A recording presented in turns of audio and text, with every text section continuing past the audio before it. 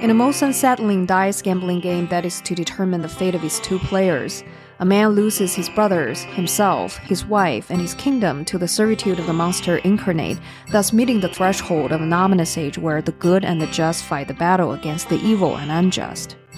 Thank you for tuning in to the Global Novel. I'm Claire Hennessy. The Mahābhārata is one of the two major Sanskrit epics of ancient India, and is often compared by Western scholars as important to world civilization as that of the Bible, the Quran, the works of Homer, Greek drama, or even the works of William Shakespeare. With me today are Dr. Nikhil Govind and Dr. Brian Black.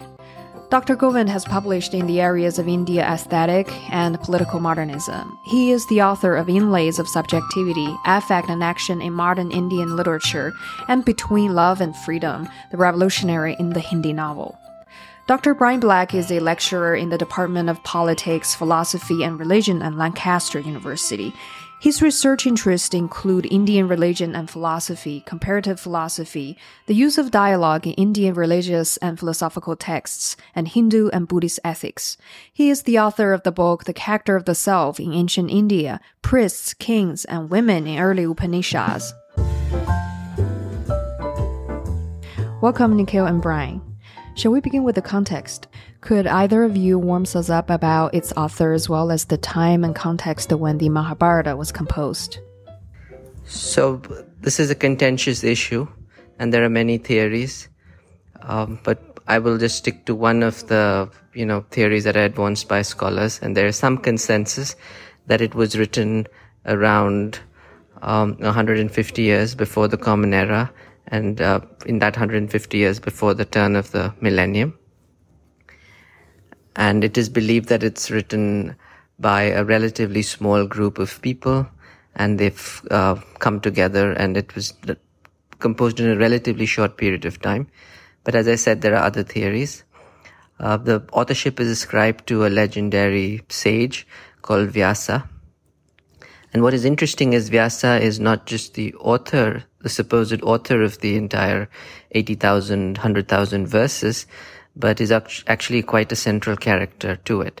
So it is it has this metatextual quality where the author is outside and inside the text.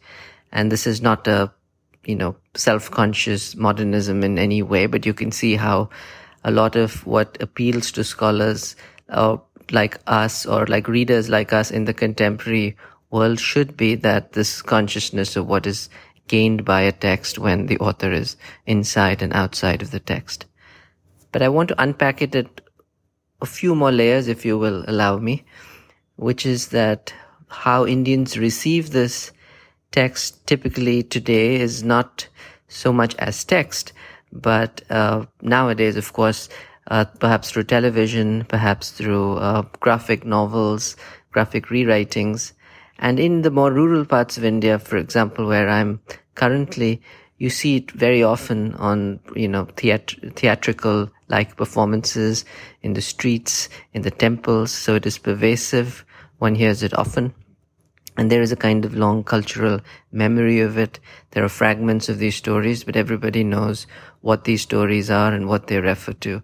So it is very alive. And it is in that sense that people really receive the quote-unquote text that is not so much as text but as stories in the air, as just a kind of common cultural memory. And so this is perhaps the more traditional Indian mode of reception of it. I do want to also highlight that the European and the more scholarly way of looking at it was a bit different, was very new in the tradition. And this is their post from the 18th century after the British came. And they went around and they had the much more modern idea, which is somewhat alien to the Indian imagination, of a single text and a single author. So they kept trying to find the real text, the original text, the real author. And today, of course, in our, perhaps in post-structuralist, postmodern times, this is seen as maybe not the most productive enterprise. But for 150 years, that was the dominant enterprise, and even today it is important. And there are important Indian scholarly attempts. And so the most significant one was there over a 50-year period. People collected manuscripts. They went from temple to temple, house to house, villages, one village after the other, collecting these old manuscripts. And as you can, in India, they are on palm leaves.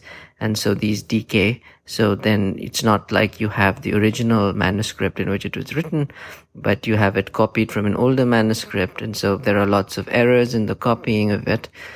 And so, of course, it's impossible to reconstruct what the original was. So the colonial enterprise, if you like, which has, of course, impacted Indian imagination too nowadays, is this attempt to find amongst all these manuscripts, what is it that is really common? And so the critical edition, as it was, as what we call the critical edition today, is essentially you've taken the most common parts of it, those verses that are common in all parts of India, and you've put them together.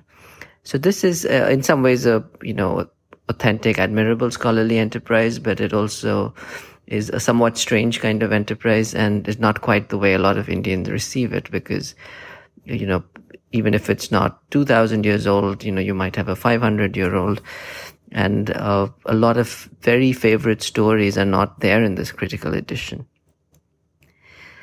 And the last thing I want to say is, from a contemporary perspective, what is interesting about the book is exactly from, as I said, from questions of realism, questions of modernism, and a lot of the way in which texts are produced in that period. And like I said, the obsession with text is arguably, you could even say, a Protestant idea. But that sort of, the fact that we can't fix this is the author and this is the text is not a lacunae in any way, but is something that makes the whole enterprise of understanding this cultural world far more enriching. So it is not a loss, or the sense, as people used to say, Indians don't have a sense of history.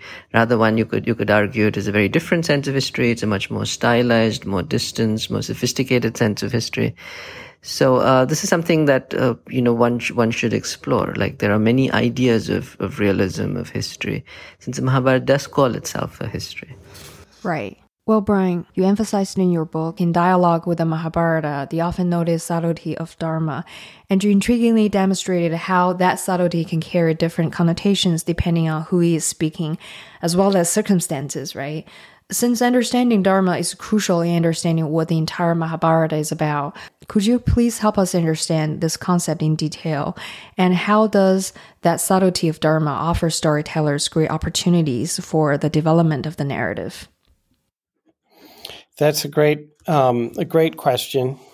Dharma is one of these terms in Sanskrit that is virtually untranslatable, just because it means so many different things. It maps onto a number of different English words. So, for example, sometimes Dharma is translated as justice. Sometimes it's thought of as ethics. Sometimes it's used almost as a substitute for the word religion. So it's a very important concept in ancient and medieval Indian traditions. And so the Mahābhārata is one of many texts that is very interested in this concept. But probably more than other texts, the Mahābhārata's interest in Dharma is one of questioning. In other words, there are other different types of texts that are more sort of normative, more prescriptive of how people should lead an ethical life, or how people should lead a religious life, and the Mahābhārata does contain elements that are like that as well. But on the other hand, what the Mahābhārata is really interested in doing is questioning what Dharma is, putting Dharma to the test, and then through that process, claiming to point to or uncover a sort of deeper understanding. Let me just go back to one other aspect of Dharma, though, that's really important to understand how the Mahābhārata questions Dharma, how it examines Dharma. And that is within the concept of Dharma itself, even though there's a sort of universal dimension of Dharma in the sense that everybody should follow Dharma, everybody should try to live their life dharmically, etc. Within that sort of, say, shared or universal understanding, there's also very much this element that Dharma is always very particular to a given person, depending on their situation, their caste, their gender, their stage of life, their particular vocation, etc. And so in that way, one of the things that the Mahābhārata often does is it kind of sets up these episodes in which the different dharmas that a single person would be expected to follow clash with one another. So, one of these clashes that comes up again and again is, for example, one's commitment to follow Kula Dharma, which refers to family Dharma. In other words, the Dharma one must follow to be a good and loyal family member, and say their caste Dharma, duties and responsibilities that they have because of their particular caste. Whereas these dharmas can sometimes have tension with one another. What if me wanting to save my family means me kind of going against my vocation, my upbringing, the sort of social role that I have in life more generally. So then another part of the question you asked, though, and one of the things I address in my book is this notion of subtle dharma. In Sanskrit, they use the word sukshma to describe dharma, which means subtle or difficult to understand and unfathomable.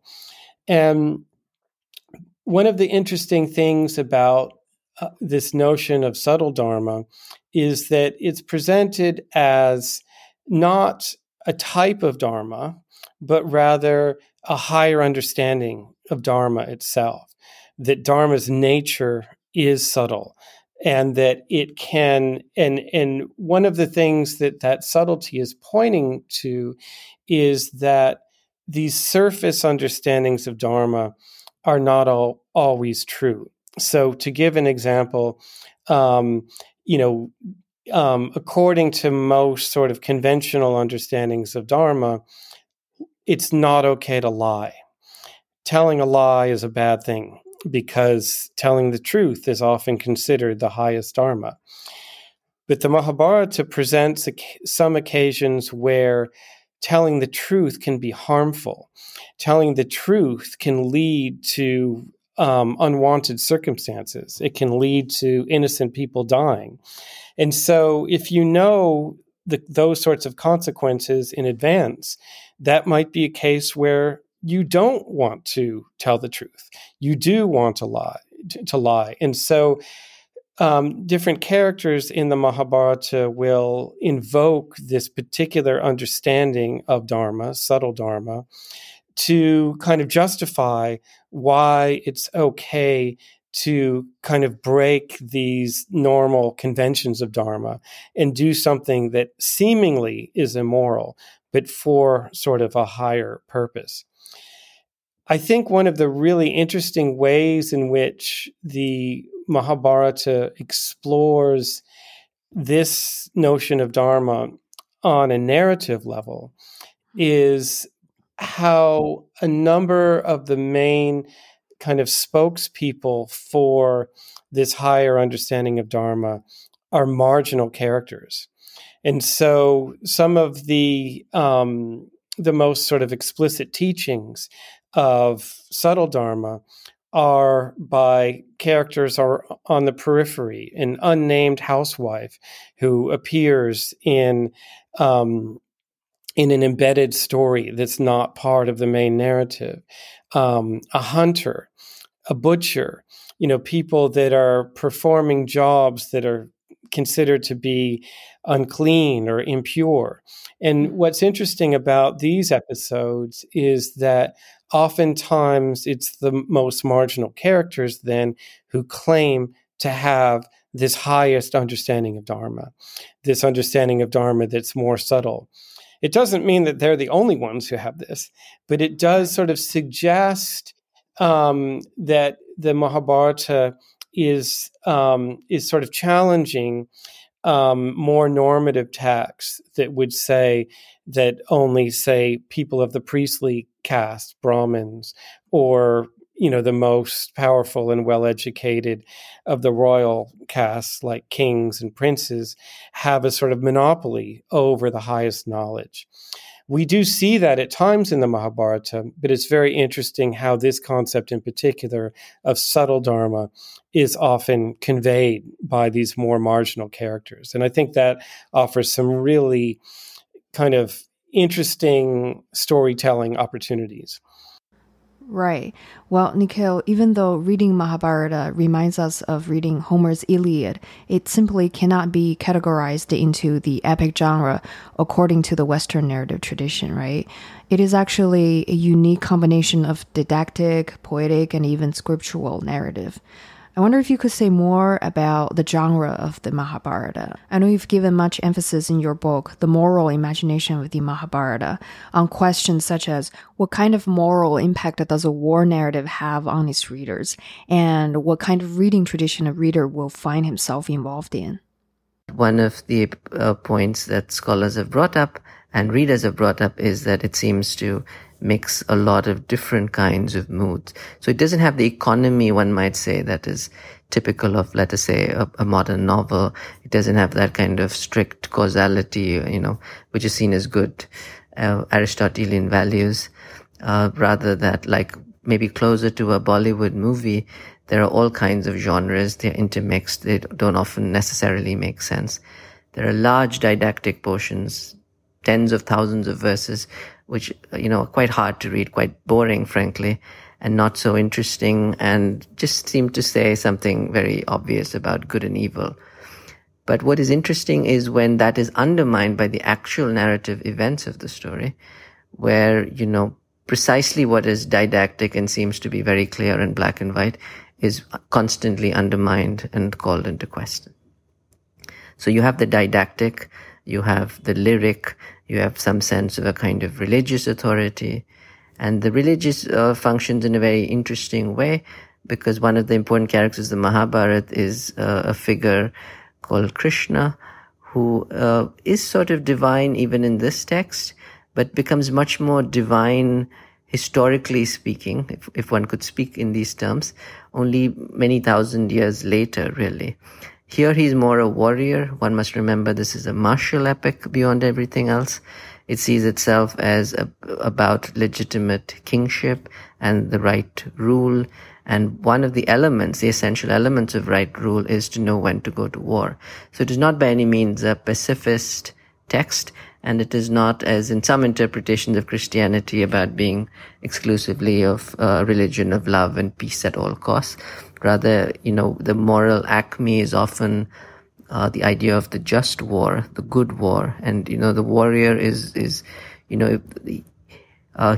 mostly a he at this point, who chooses the correct war, when to go to war, is actually seen as the discerning person. And the values of the epic are very much around this idea of the warrior. And so, it is seen in that sense very much as history. And of course, one must remember that history here is not, contrasted to ideas of myth or lyric or any of these things. History is continuous with it. So the distinction we make in the modern world between history and myth and realism or the natural and the supernatural, these distinctions make little sense in the world of the Mahābhārata. Here we see God is a warrior and very much about a just warrior and ideas of a just war. At the same time, it concedes that ethics is subtle, ethics is not clear, and there are, one could argue that many of the questions that are asked are not answered even by by God, so to speak. So one of the most famous subtexts is the Gita, which is really the one of the chief warriors says, I do not want to go to war. I do not want all of this. Why should I, what is the use of getting this kingdom if I have to kill my own cousins for it, my kin? And the God figure Krishna says, no, but you must go to war. That's the correct ethical thing to do. And we don't have to buy God's arguments. We hope you have enjoyed the episode so far. If you want to hear the entire episode, you can subscribe at theglobalnovel.com/subscribe. Thank you so much for listening.